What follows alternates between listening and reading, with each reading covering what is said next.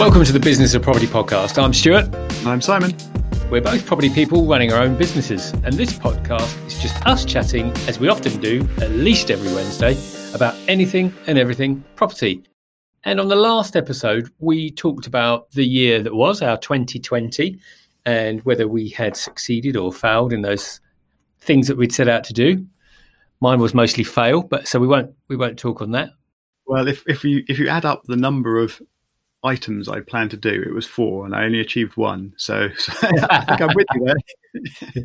So we both failed, but we both progressed, and that's the important point, is that we set these to progress.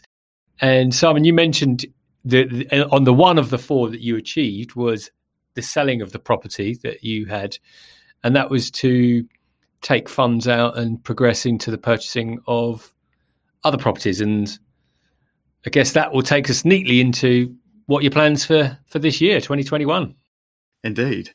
So first of all, welcome to 2021 for everyone listening. I hope you've had a fantastic transition to the new year, and external restrictions and lockdowns and goodness knows what else haven't put too much of a dampener on it. So yeah, I've now got capital available from having sold a property, and I need to do something with it. So I've been off looking at potential properties to buy. My area is already sort of fairly well defined. I intend to invest locally to where I am, and that's also where I have some existing investments. Therefore, actually, no, perhaps I should take a step back slightly.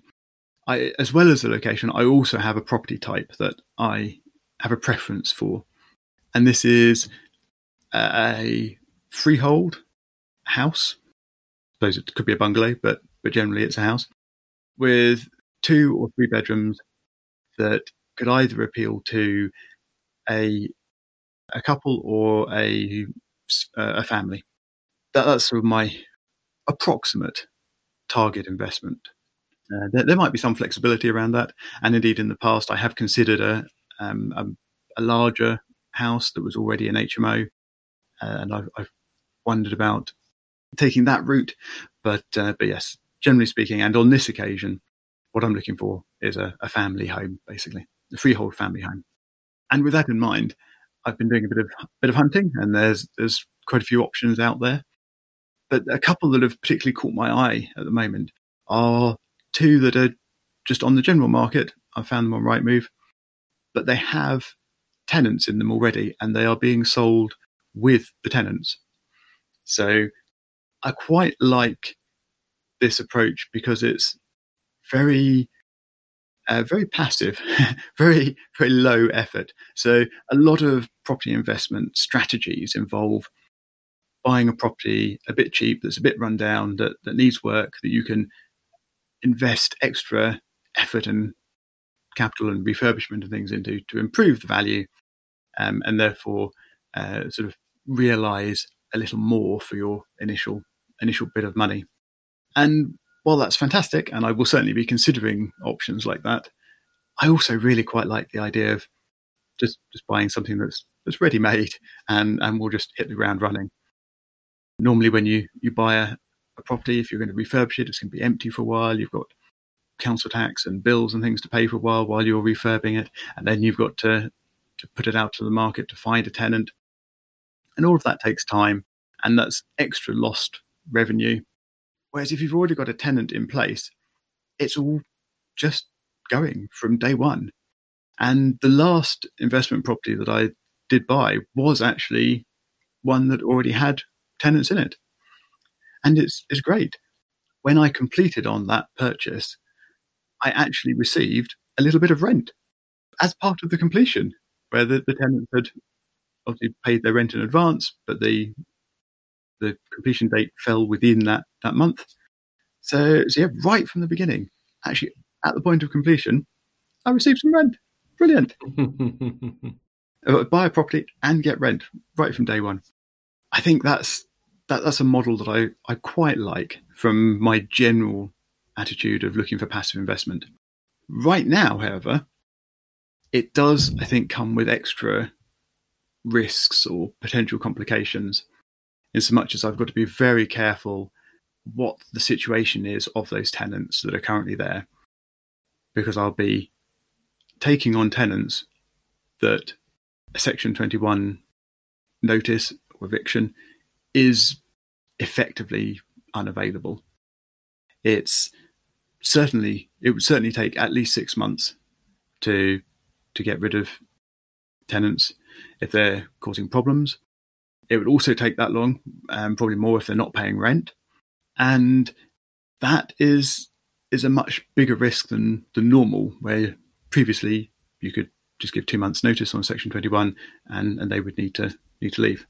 That compounded with, on top of the current 6 months with Section 21, the government have still stated that they're planning to abolish Section 21 completely. So in actual fact, that might come in at some point in 2021 as well. So when taking on existing tenants, I think I am going to be very careful to make sure I do my homework, not only on the property, but on those tenants as well, and to talk to them and find out their financial situation and whether they're up to date with their rent and what their sort of jobs and work outlook are like and things. So it's going to complicate that a bit, I think. Yeah, and I'm glad you said that, because that was something I was just thinking about for people listening, because I think you've raised all of the risks, and I think whenever we invest, whether that's property or anything, and in business, we have to be really aware of those. But you're already thinking about how to mitigate that and how that happens, and as you've already identified, it's just going to make the process a little bit more cumbersome, because you have to do that extra due diligence just to say, well, okay, what sector are they in? Have they always been consistent with rental payments, etc., etc. Just as a reminder for both me and listeners, Section 21 is where we could just take back the property without with notification, but without reason. So we could just simply say we would like the property back.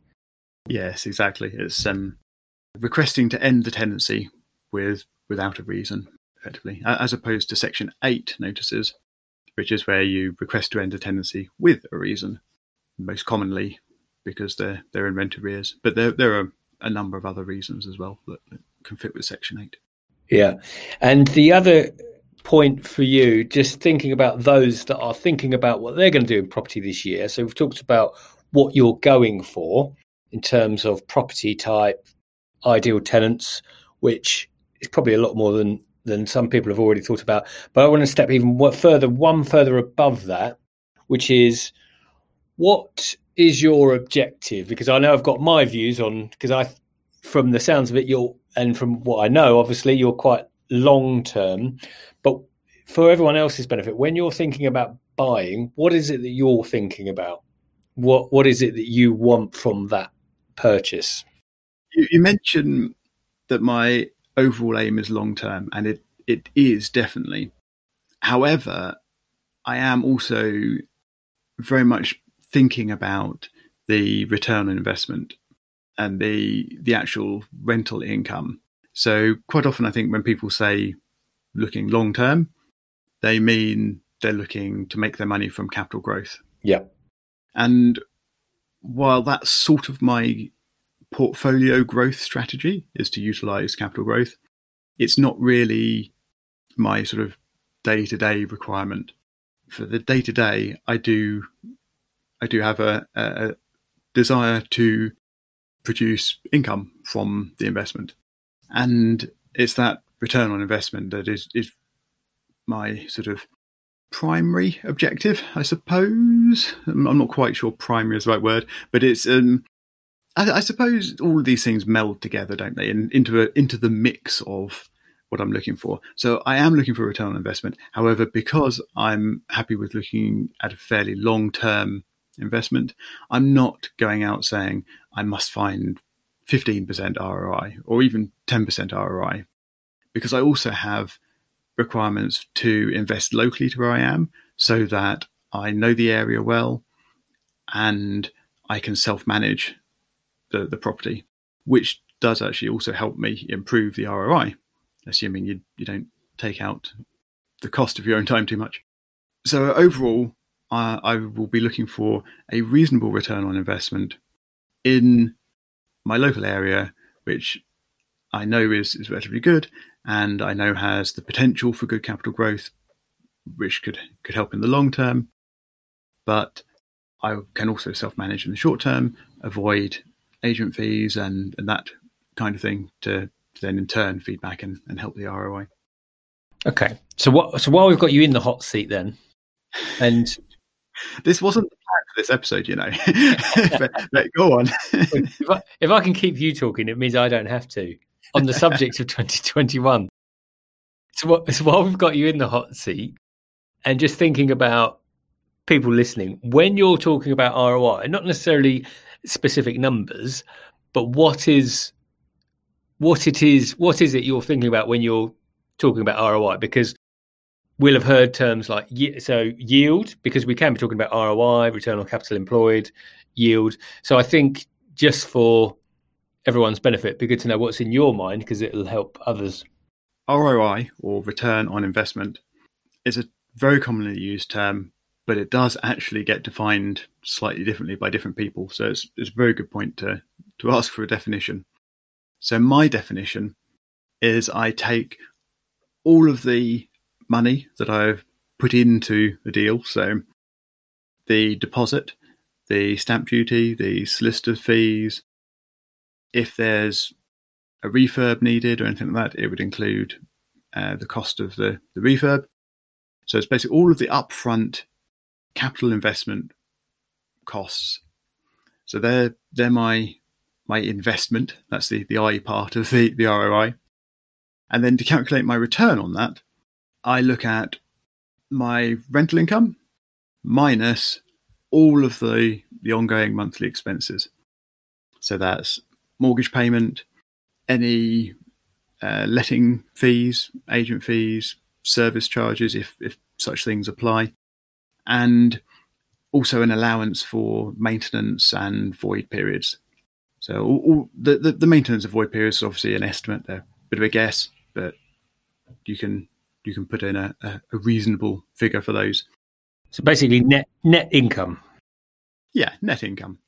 Income minus all of the costs. And that's the return.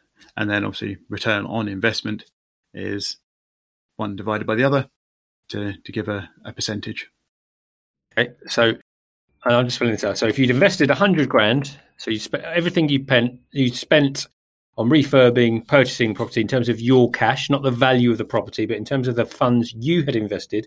If you'd invested 100,000 and your net income, that is your income from the rent minus everything that you have to pay for on a monthly basis, including mortgage, was 10,000, your ROI would be 10%. Yes, exactly. Yep. So yeah, so while obviously the expenses and the rental income is generally on a monthly basis, the ROI is calculated on an annual basis. So yeah. So do you have a target in mind of that percentage? Is that what you look at? Yes, I do, but it's a range. So if it's less than 5% ROI, I'm unlikely to consider it. But I would then hope to achieve near a 6 or 7% ROI, but it's not required. So anywhere in that range, sort of, I mean, obviously it could go higher than 7, but in the range of 5 to 7 is kind of where I'm expecting to land. And if it's a really good property, or I think the property has really good scope for the future, then I'll be willing to accept a lower ROI in that range. If I'm sort of less keen on the area, or something else is worrying me slightly, then I will be wanting to look at the higher end of that range.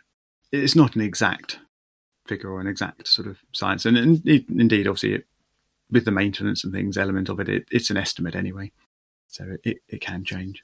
Yeah, I think it's a good one to bring out purely because people listening to this, just like us talking about it, will have different criteria. So my first criteria is based on yield, purely because I'm looking at the price of the property or the potential sale price, and that gives me my first gate, if you like. So, for example, if it doesn't hit a gate of 10% plus, then I just don't even look at it.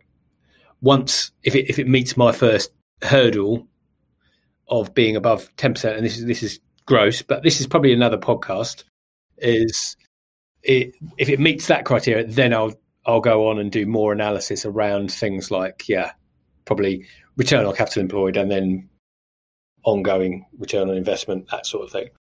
Yeah, I think as we've mentioned before, we've got the startings of a plan for a mini series this year, looking at the processes of getting started in property investment. And I think that discussion around the calculations and the financials will be at least an episode within that series. So yeah, we will dive into that a lot more later on. Yeah, and the only reason I call it out, because there is no right or wrong, and it's up to everyone to measure it how they want to. But I think it's good because just from your goal of purchasing 2 properties, actually, if you had an overall ROI, could it be 1? Could it be 3? Is it based on number of properties or the revenue you want to generate? So yeah, that's interesting. So if I had one really strong ROI property, would I then consider a lower ROI property for the second one? And I think probably not. I think each and every property must justify itself all on its own. So yeah, I think I'm looking at each one individually. And while I'm planning to buy 2 to 3 in that range in 2021, I'm not really planning to do them all at once. I mean, if suitable properties present themselves, then that might happen. But given that there's a reasonable amount of effort involved in buying a property, and then if it doesn't have tenants, getting it ready for tenants and getting it let out. And I'm actually also aware that one of my existing properties, the tenants there are planning to move out at some point this year as well, so that will then also need reletting. So I would quite like not to have all these things happening at the same time. So I will try to do them in serial, but we'll see how life pans out. So I think I've been talking about my plans for long enough now, Stuart. So it's your turn to sit in the hot seat. What's your overall sort of plans for 2021? My plans, I'm desperately, as you know, trying to find a single word to convey the plans, because the first word that springs to mind is consolidate, but it's just not exciting, is it? No one wants to consolidate. But that is the plan. So we've done a lot of building in the last year, in 2020. As listeners will know, we also signed up our first rent to rent, which is going live as we speak, and we have a second one which is just in the making. So we had a target of adding sort of 15 rooms into the portfolio.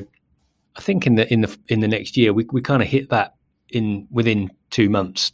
So the big thing for my business, Lord Panda Property, is really ensuring that all of the rooms are filled and that we now have systems in place. And that is as unsexy as it can get. I mean, for me personally, it doesn't inspire me, but I've now reached a point, having run the business for almost 4.5 years, to know that this is now the most important thing that my business needs.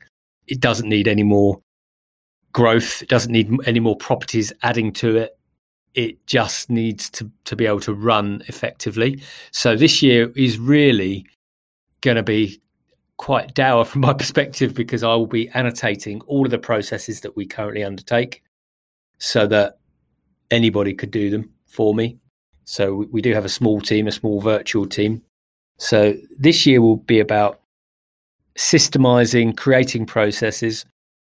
And there will be a couple of little things. I have a company with another JV partner, and we have completed on a property purchase. Well, we completed on that in November, but it was kind of on hold whilst I finished the other refurb project. And so we've got a 4-bed masonette, which is in progress, which will be turning into a 4-bed, 4-ensuite property.